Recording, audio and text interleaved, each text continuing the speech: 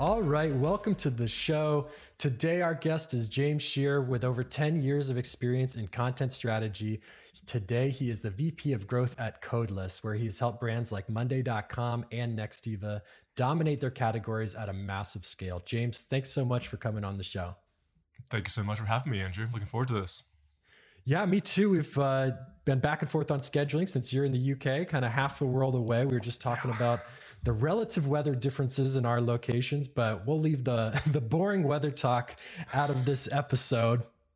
All right. What caught my eye, reading your bio, hearing about Codeless, some of the success you've had with your clients recently, you guys got early bird from 0 to 75,000 unique visitors in less than a year. Can you tell me a little bit about that?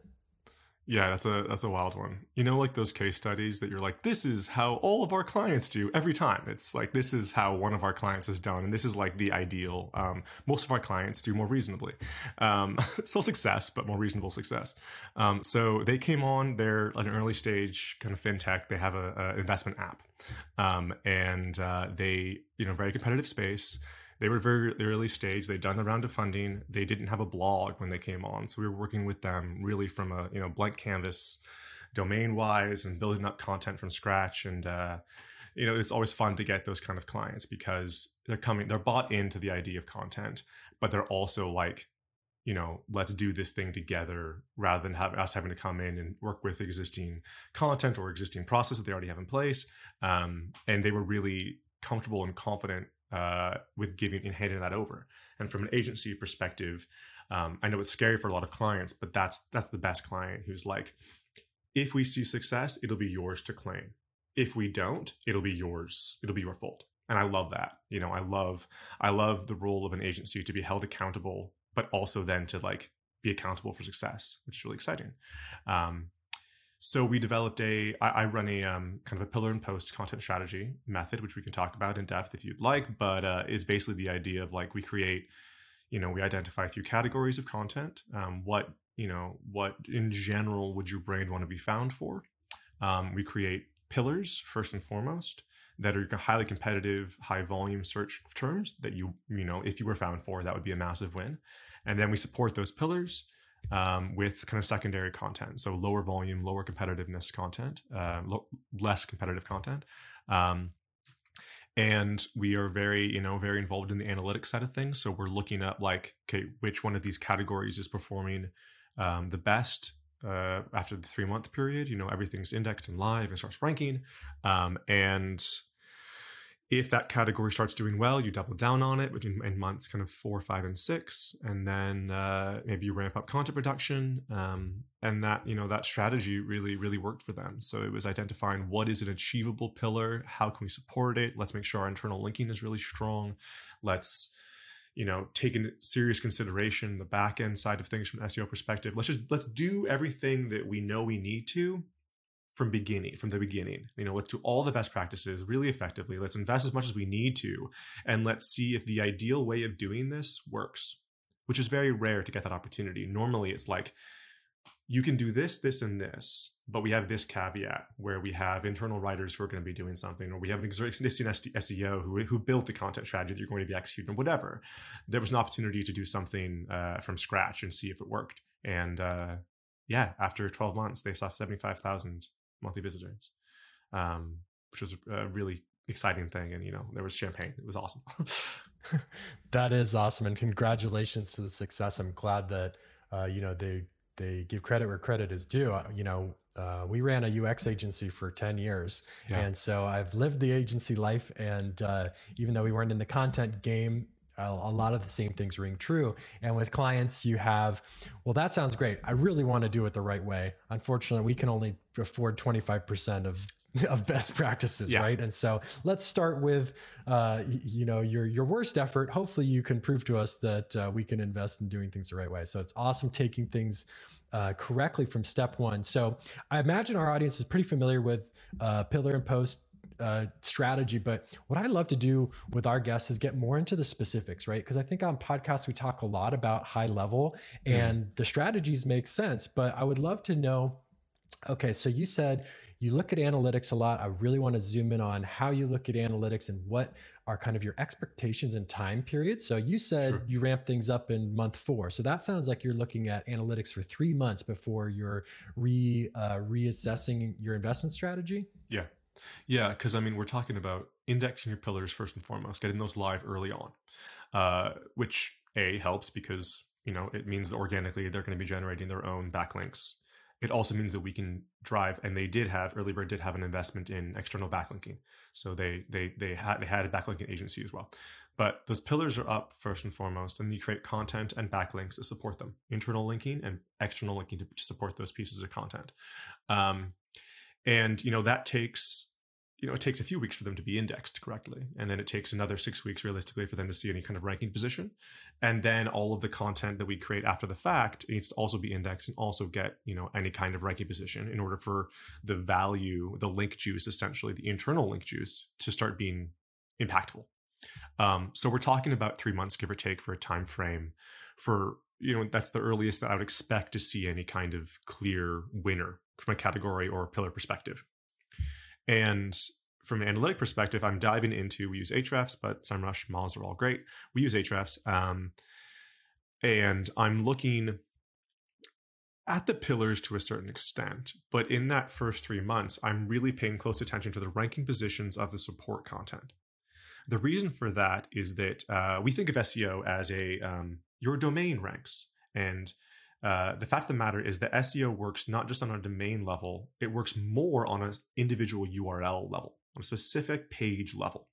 So if I can get a specific page, a specific supporting piece of content to rank, then the value of its internal link is higher than if it doesn't rank.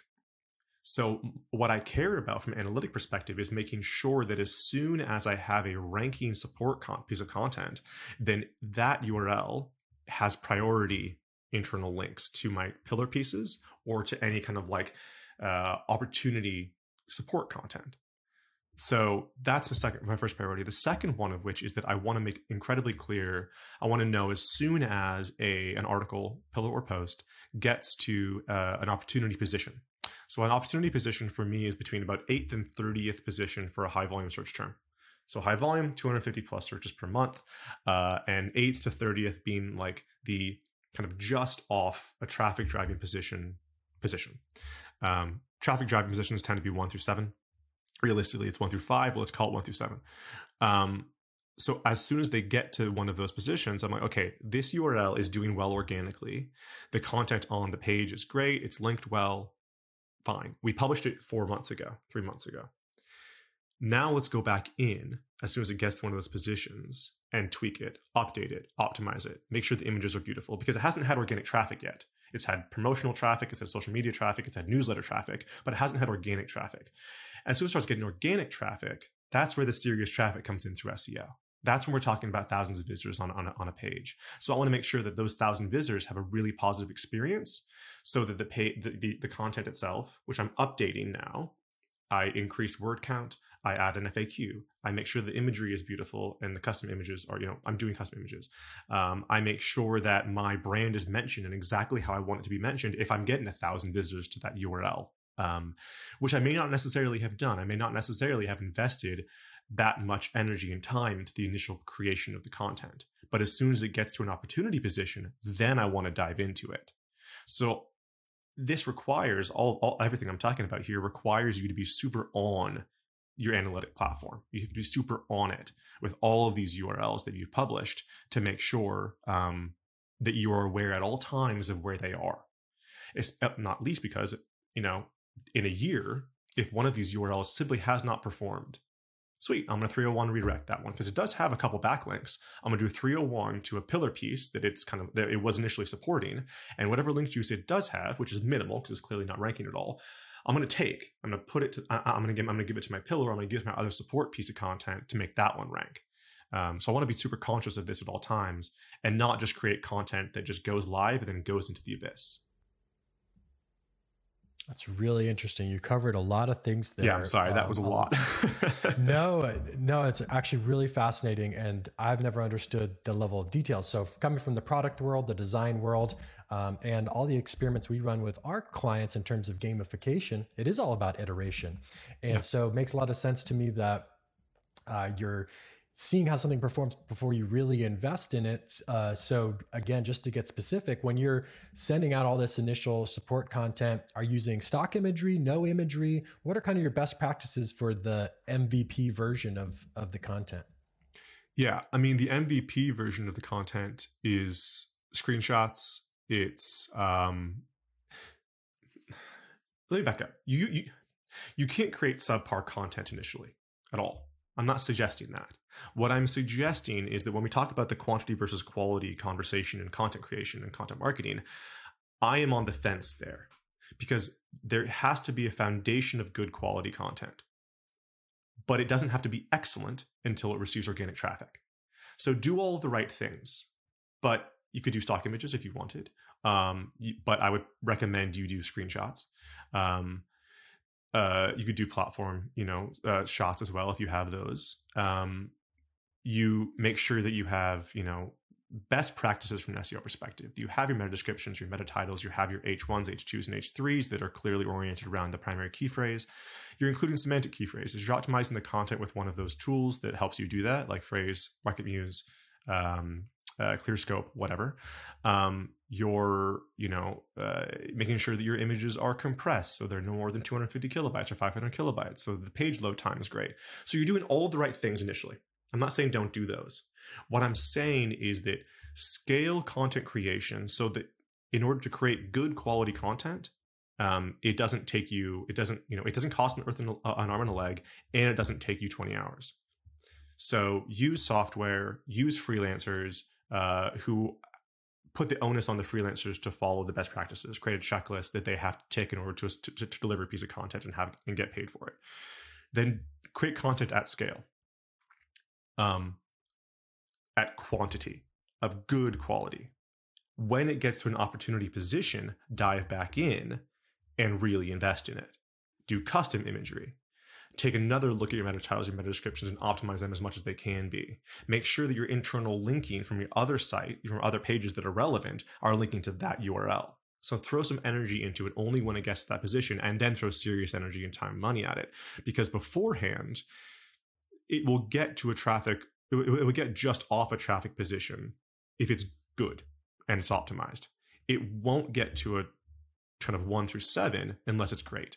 So only optimize it when it's in one of those opportunity positions. Makes total sense. I think for the UX metaphors, like it's got to be usable, it's got to be intuitive, but to get to that next level, delightful, it's a huge investment of extra time, right? And these are totally dependent on feature and content. But let's say the basic feature took 10 hours to design and it's usable and intuitive. Well, that's a B plus, right? But to really make it amazing and something that clicks, something that drives product growth, that's going to be another 20, 30, 40 hours. So as you are reaching that level of that high grade, it's more and more time and energy. And when you're moving quickly and have different people involved in the process, like you mentioned, freelancers, or maybe you just have an internal designer that's working on the images, every person you add to the mix slows the process down, right? Completely. And you want to keep things as streamlined as possible early on. So maybe the guide rail is create good content, like you said, B plus, and then when it's ready, you can go back and give it all the TLC it deserves with extra people in the room and getting it polished up. But I really appreciate those insights. So we talked about Early Bird being a great client, a great collaboration. I think if you work at all with agencies, you have a sense of what that is, but I think it's really important to articulate and talk about, because I would say most agency relationships are not good. And when you run an agency, you have your top favorite clients that it's a dream to work with, and then you got the rest. And I think it's a two-sided conversation, because agencies don't always provide exactly what customers need, and so there's learning to be done on both sides of the table. But from your perspective, what can a client do to be a great client, or what do they need to understand about working with you, or what are the misconceptions you run into? How can you start that collaboration off on the right foot? Because the collaboration has to last a long time, and it has to be built on trust. So how do you build trust from square one, or what do you think are the things you need to start building that trust? Um, it's a fantastic question. I'll try to answer both because I do think that there is. I think that I can also provide some insight into what a good agency looks like. I hope, because we've done white label work. I've been in house working with agencies as well. But as far as what a good, what my ICP is, um, or what my ideal company is, client is, it's somebody who understands why they're making the investment. It's not just a it's not just like, I've heard that UX is important, let's hire a UX team. Checking the I box is haven't what I call that. really Yeah. checked out why, but it's a thing that I'm supposed to do as a enterprise SaaS, whatever. It's same with content. It's like, SEO is important for marketing. Can you do SEO now, please? I'm not totally sure what the letters stand for. So you have to have somebody who has an understanding of the value of what you're doing. Otherwise, they're going to misunderstand the value of what you bring, and they're going to undervalue it usually. Secondly, so you need a client who has an understanding. You also need buy-in, somebody who says, okay, I am bought into this for the long term. In your space, I'm not entirely sure, but from conversion-oriented perspective, for instance, it's a different. If I'm redesigning your website and I can show that your traffic to lead rate has increased by 22.4% because of the redesign, fantastic, that's a win. I'm more in the place where, like, the results of the traffic we drive are going to be 6 months incoming, realistically, at least, if they come. And also they're going to be super ephemeral because it's about brand awareness as much as it is lead conversion or traffic conversion. So the value of what we deliver is ephemeral and weird, but also, amazing, because traffic is everything for businesses. So if I can drive traffic, it's the company needs to be bought into the idea that, okay, if we get traffic, we know what to do with it. So that's also kind of goes back to the understanding of, okay, why are we doing this and what are we doing with it when we get it? That's really important.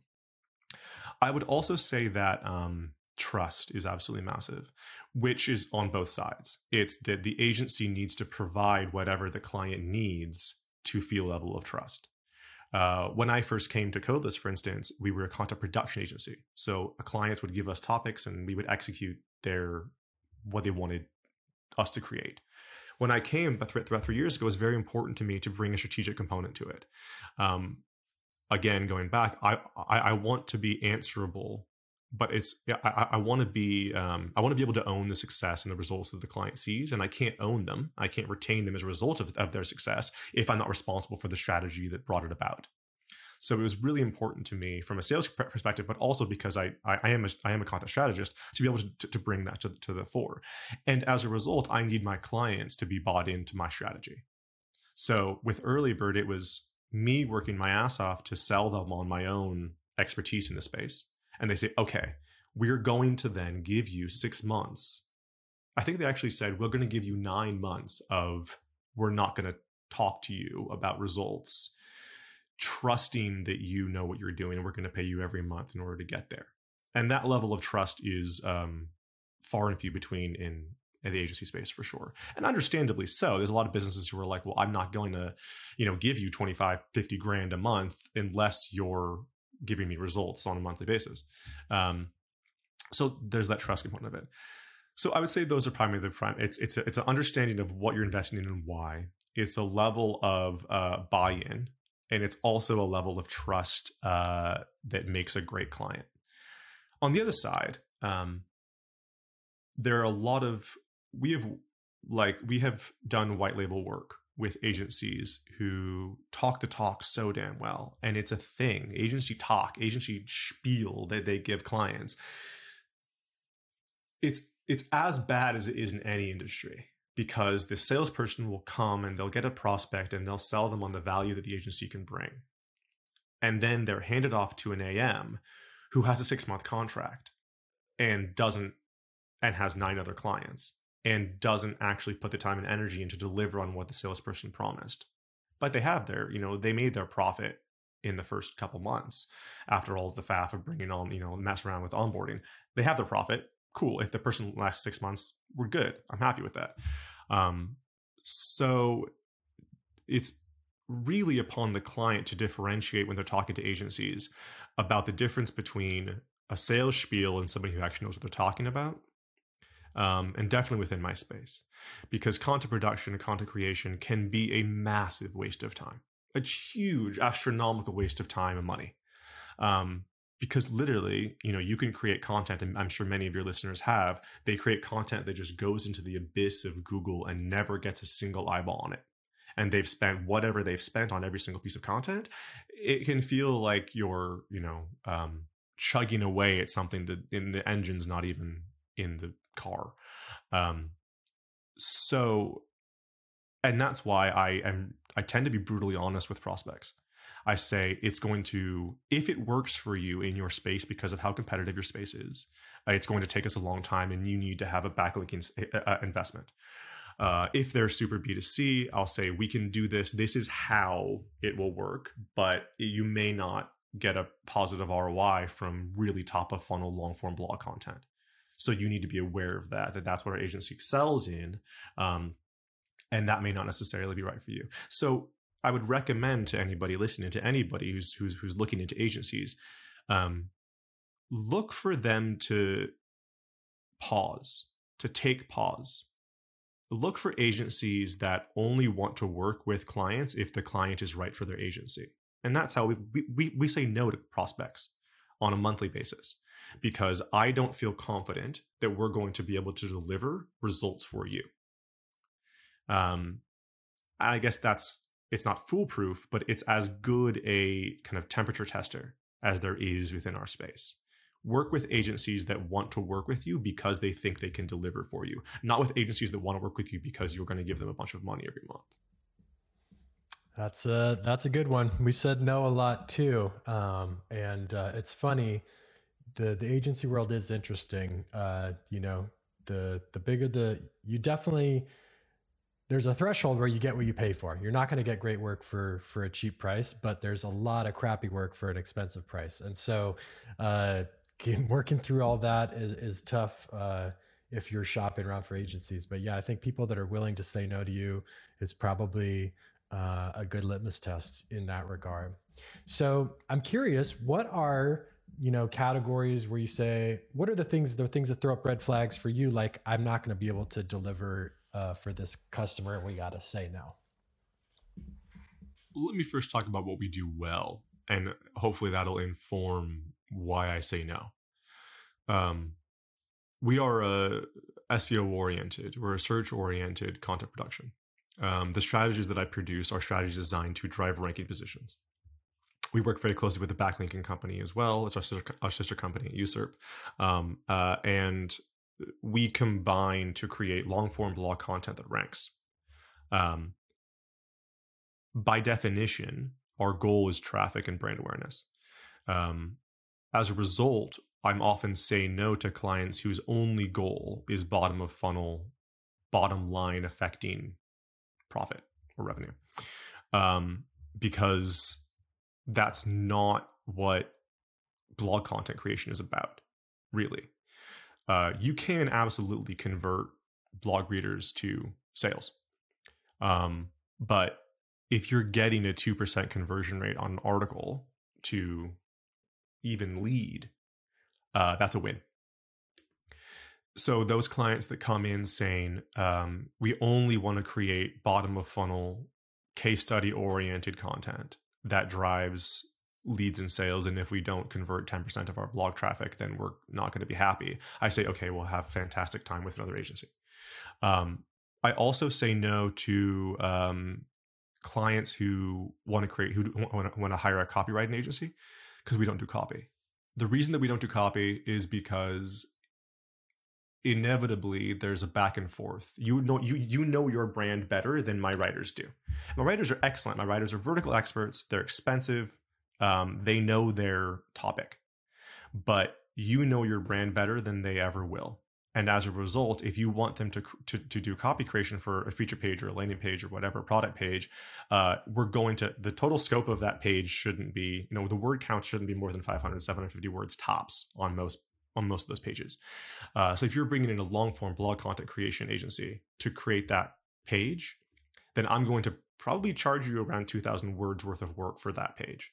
Because the back and forth inherent in you saying, actually, our product doesn't work that way, or actually, I want you to use this phrase. It's like, by the end of you and I going back and forth on this, you're going to be frustrated that you didn't just write it yourself. And I want to be frustrated that you just didn't write it yourself, that you just didn't write it. So inevitably, if that's what they're coming for, I say no to copywriting-oriented clients or prospects. Again, the best clients are ones who understand the value of SEO, understand what they can do with blog traffic, have an understanding as well of how to convert blog traffic, which is entirely possible, but you need to optimize your site for it. And then are aware that if you hire an agency, make sure that you ask them what they do excellently. And what we do excellently is develop content strategy that drives SEO growth through long form blog content and links. That's all. That's what we do. I don't do ads. I don't do social media. I don't do copy. We do that, and we do it excellently. And if that's not what you want, there are other excellent agencies out there that do that. Cool. No, that makes a lot of sense. Really sticking to that specialty. So just to jump back to the beginning, I want to make sure I get the tangibles out of some of the first stuff we talked about. So you have that 3-month period. We talked about pillar pieces and supporting content. Is there a rough range of, pieces that meet that good threshold you should expect to be pushing out from, a pillar and support perspective during that first 3 months? Yeah, for sure. I mean, ballpark, you should be publishing 3 to 5 pillars per category and 15 to 20 support pieces per category. So if you do 3 categories of content, I would recommend 2 of them be top of funnel and maybe middle of funnel oriented. So if you're in the project management space, just for instance, your kind of pillar for one of your categories might be project management software, which is actually a high intent search term. But it might also be like, what is task management, which is a top of funnel search term. Both of those could be pillars if the search volume is there. You're supporting those. So 2 of your categories are top and middle of funnel. 1 of your categories can be bottom of funnel content. That would be something like, well, I would actually say that like probably project management software, the intent there is a list of project management software that the person is going to choose one of the items in the list. Same with best of topics, best project management software. So those are kind of but like consider either on like 2 out of 3 categories or, 3 out of 5 pillars. Consider not just the search volume, but also consider this is a pillar. This is a really vitally important article for me because of the intent behind the search term. That's why it's really important to me. But anyway, 3 to 5 pillars per category, 3 categories of content. And from my side, and this is kind of, people disagree with me on this, I say do all the categories at the same time, because I'm going back in so carefully on a 3-month basis and 6-month basis to make sure that to be very conscious of which category is working. After the 3-month period, one of your categories just naturally is likely to click with Google more than the other ones. As a result, I want to double down on that category in months 4, 5, and 6. And by the end of that 6th month, one of my other categories may be kind of taking over now, especially because I've kept linking to it internally from relevant content within the kind of category 1. And maybe that's taking over now. And so I double down on that category in months, 7, 8, 9. And then, in the final quarter of the month or whatever it is, I'm publishing all content again for all the categories. Or maybe I've kind of toned down my production of category 1 content because I'm now doubling down in category 2. But in order for me to, get one of those categories to, feel in any way confident, statistically or not, that one of my categories is clicking with Google, I need to be producing content for all 3 of them at the same time, which also means I need to be producing a significant volume of content at any given time. I'm saying at least 8 pieces of content a month. 16,000 words worth of work every single month, if not 20, would be my recommendation. In the first couple months, your pillars should probably be longer form. There's a correlative, thing where long form content seems to rank better than short form content. It's not because of the length, it's because of the stuff that length can contain. But even so, publish more content in the first couple months while you're producing your pillars, word count wise, and then you can step it down a little bit, but you'd still be publishing around 8 articles per month for the first 6 to 9 months of content production. And then if necessary, you could tone it down, but I wouldn't go below 4 ever.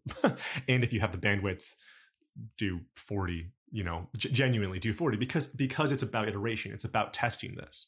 It's about seeing what clicks. And when it does, doubling down on it and having more confidence that what I produce, if I'm doing 40,000 words, but I know that they're the right 40, do 80. It's the same with it's like PPC. Like if I have an ad campaign that is driving a 150% ROI or whatever it is, then we should be getting a bank loan. What are we talking about? If I have a positive ROI from PPC, I should be remortgaging my house immediately, because that's a positive return on my investment, which is driving growth. So why are we messing around with this? If you know that something's working for you from an SEO perspective, it's just as valid as doubling down on a PPC campaign. That is really helpful. Those specific numbers mean a lot, and the consistency, like anything else, is probably number one, right? Just keep going. So curious about, thinking about having you on the Enterprise Eyeballs podcast, where we talk about the fun and funky things that you can do even at enterprise scale, B2B. We work with a lot of tech. It gets very dry, very boring. We've seen all sorts of fun ideas to punch things up. When we talk about humanizing content, what does that mean to you, or what have you seen that has stood out to you, something that might be working now that wasn't working before, or things that have genuinely caught people's eye in a big way that you didn't expect? I have to talk about video. I know it's cliche now, definitely in the content space. I wrote an article in 2014 when I was in-house at a SaaS company in Vancouver called "Why Video is the Next Big Thing." I wrote it in 2014. I wasn't wrong then. Still not wrong now. Video is the next big thing. We recently kind of hired an excellent head of video, because though we don't necessarily yet have the clients who are totally bought in on it, we know that video content is a huge component of marketing success in the next 10 years. And we have trialed it with a few of our clients. And what's interesting is that it's not just excellent for humanizing. Well, let's first talk about that. It is excellent for humanizing your brand. It puts a face on content, which, as you say, can often be dry. Even when you add tone and fun and cuss words and images or whatever, color to long form blog content, it's still 2,000 damn words of just, education, which takes 12 minutes to read. Adding a 30-second introductory video to those articles, just with somebody saying, "Hey, this is James. This article is just basically covering, how I build a content strategy from scratch. You're going to get some actionable takeaways here. If you want to know more about how this all comes together, feel free to reach out in the comment section, and I'll be happy to answer it. But to get the comprehensive guide, read on." Have that be, a little packaged introductory at the top. We've done that. We've seen that it increases time on page, it reduces bounce rates, it increases scroll depth, and as a result of all those things being user experience factors within SEO, bounce rate, time on page, click depth or scroll depth, it increases ranking positions. So over the course of 23 articles that we added those on, within existing content of one of our clients, we increased ranking position by 122% across the board on average. Some of them less so, some of them more. But in general, if something was in 8th position, it went to 3rd. Let's just say 122% ranking increase on average across those 22 pieces of content. Now, I will give the caveat that this was a broken multivariate test where that was not the only thing that we Sure. updated within those articles. However, that was the biggest factor that we played around with within the optimization of those pieces. I would say as well, even just taking the SEO side of things out of it, there is value in your prospect seeing your face. It makes it far harder for them to say no. We know this psychologically. There's psychology behind marketing, psychology behind sales. A face has impact, period. So show your face, show your voice, talk to people, show that you're friendly, show that you're charismatic, show as well that you are confident in your subject matter. So if you're doing long form expertise oriented blog content, prove to the reader before they even start that you know what you're talking about. Don't say, here's my resume, here's my, be well spoken, be eloquent, be friendly. Also, I'll say as well, and I'm sure you're extremely aware of this, and everybody on the site as well, bad video is worse than no video at all. If you're only going to produce video that is low quality, has low, especially with audio and video, if the resolution is going to be poor and the audio is going to sound bad, do not do video at all. It is far worse to do bad quality video than no video at all. Invest in a legitimate DSLR, invest in a mic, invest in a lapel mic if you're doing stand-up, invest in a a light, invest in a green screen, or a room that has a colorful wall with a plant, whatever it is. Put the energy in order to produce great quality video. Otherwise, do not create video. But if you do all of those things, which I recognize is a significant investment, because video is expensive, but it's getting less expensive, not least because the quality of cameras and whatever and the cost of mics is going down. Editing software is more attainable. You can get somebody on Fiverr to do great editing. It is worth it from not just a humanizing your brand perspective, but also from a results-oriented SEO perspective. Very interesting. And thinking about, I haven't seen that little introductory video clip. That's something I'm really curious about. But I think it goes back to the beginning of our conversation where you want to work with people that understand the value of what you do and they're not just checking the SEO box. Well, I think that's something you're probably getting from that video introduction, right? I go on these websites, any enterprise, has tens of thousands of pages. And a lot of it is so dry and so crappy. And I'm like, do they even know this exists? Right? Like you said, it gets published into the ether. Well, if there's a 15-second clip of a real person saying, hey, I'm really proud of this stuff in this piece, all of a sudden my trust goes way up. It's like, oh, they know this exists.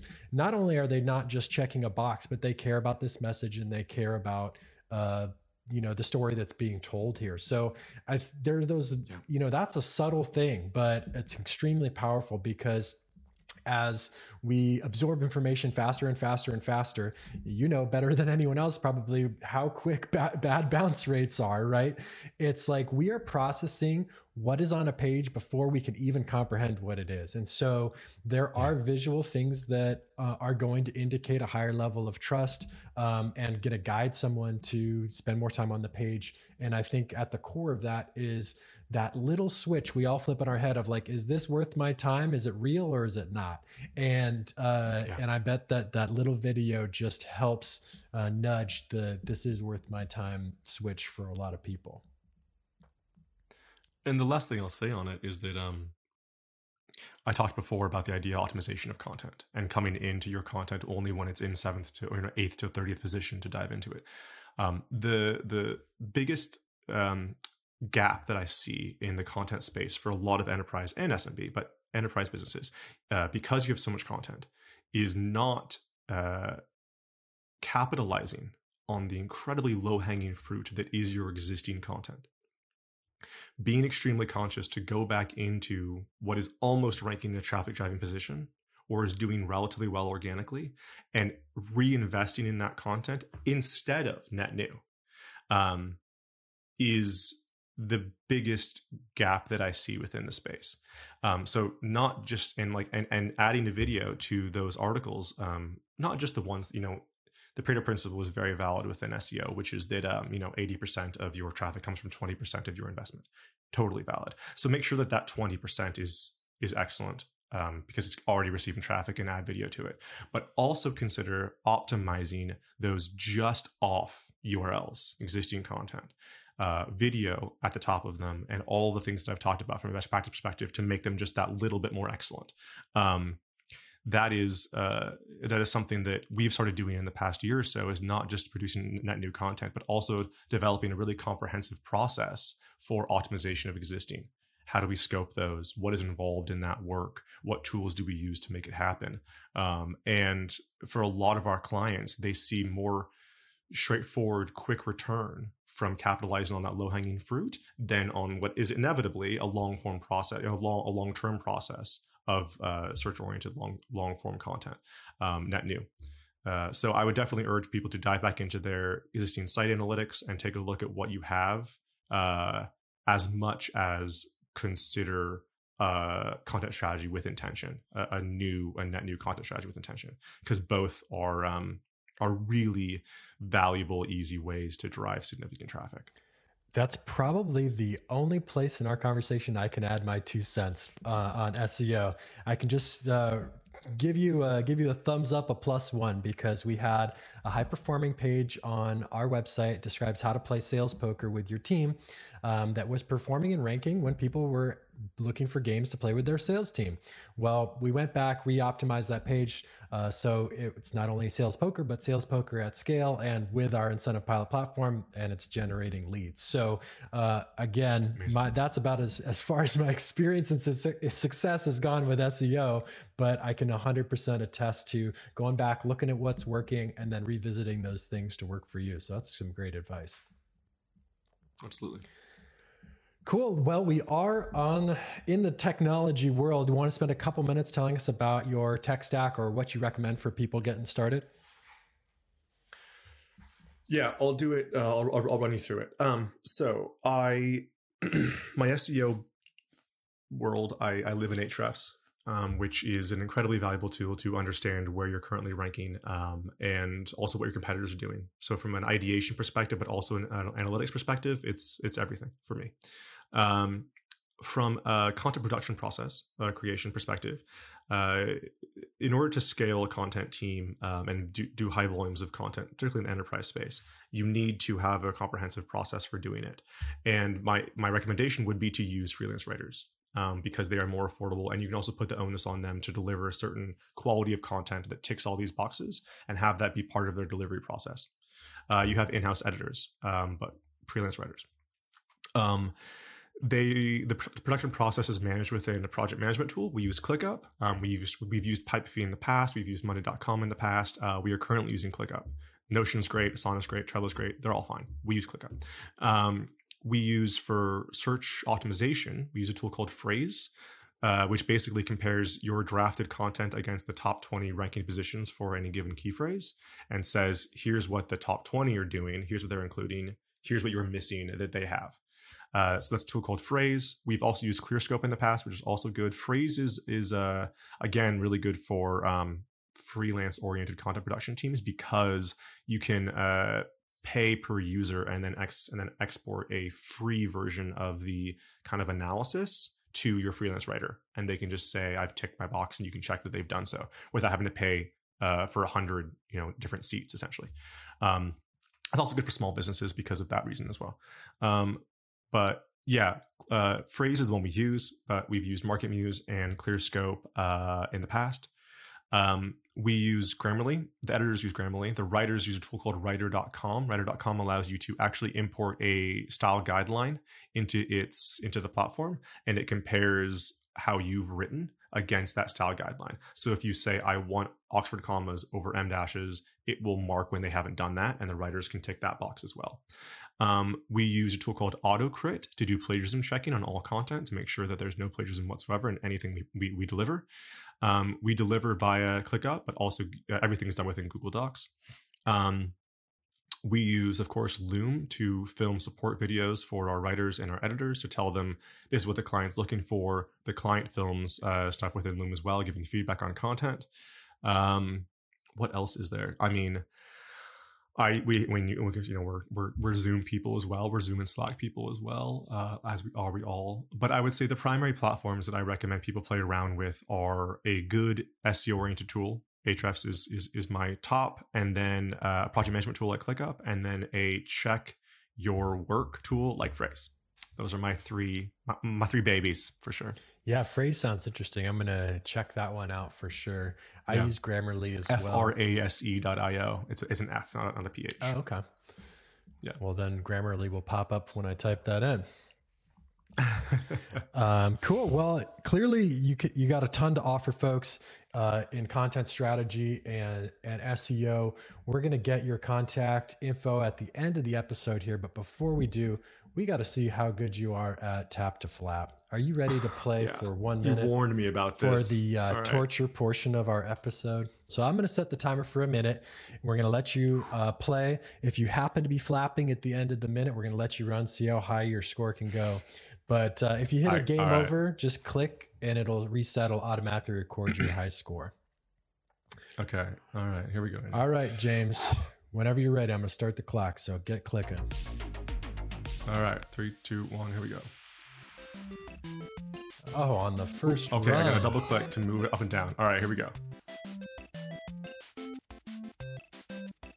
Oh my gosh. You probably might be the quickest study we've had.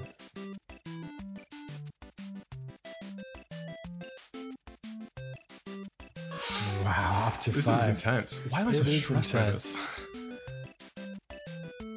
It is highly addictive. Okay, you got 30 seconds left.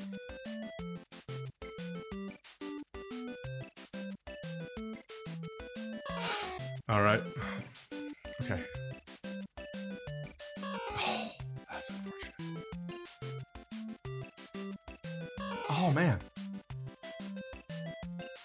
Gotta get back into your flow. Oh, man. All right, you got 5 seconds. Get started on another run. All right. Okay, that's your minute. 6, I think. Yeah, 6. You were right in the All right, middle. I'll take 6. Yeah, not bad at all. You were right in the middle of the leaderboard. Okay. But we appreciate you playing. Well done. All right. Well, that was more stressful than anything I've done on a podcast in a long time, Andrew. Thank you. That's what we strive. We strive for our guests to have a high level of discomfort. Always best practice for the new people you meet. But James, memorable. Thank you so much for coming on the show, and thanks for getting into the specifics. I really feel passionately about giving people actionable things to at least start getting a sense of where to get started, right? Because so much content is at that high level and it's helpful, but when you're trying to start something new tomorrow, it's not helpful. You really need to have a sanity check on that stuff. So I appreciate you guys, giving me a peek behind the curtain at the world you operate in. So if people want to get in touch, want your help, or want get your thoughts, what's the best way to find you online? I mean, honestly, james@codeless.io is my email address, and I love talking about this stuff, as you can tell. So I'm happy to have a conversation. The site's codeless.io. You can kind of book a call with somebody there as well. If you say, "Hey, can James be on it?" I can jump on. I'm on Twitter at JD Scherer, or on LinkedIn at James Scherer, Scherer. I'm around. I'm all over. Cool. Well, thank you again for coming on the show, and have a fantastic weekend. Thank you so much, Andrew. Cheers.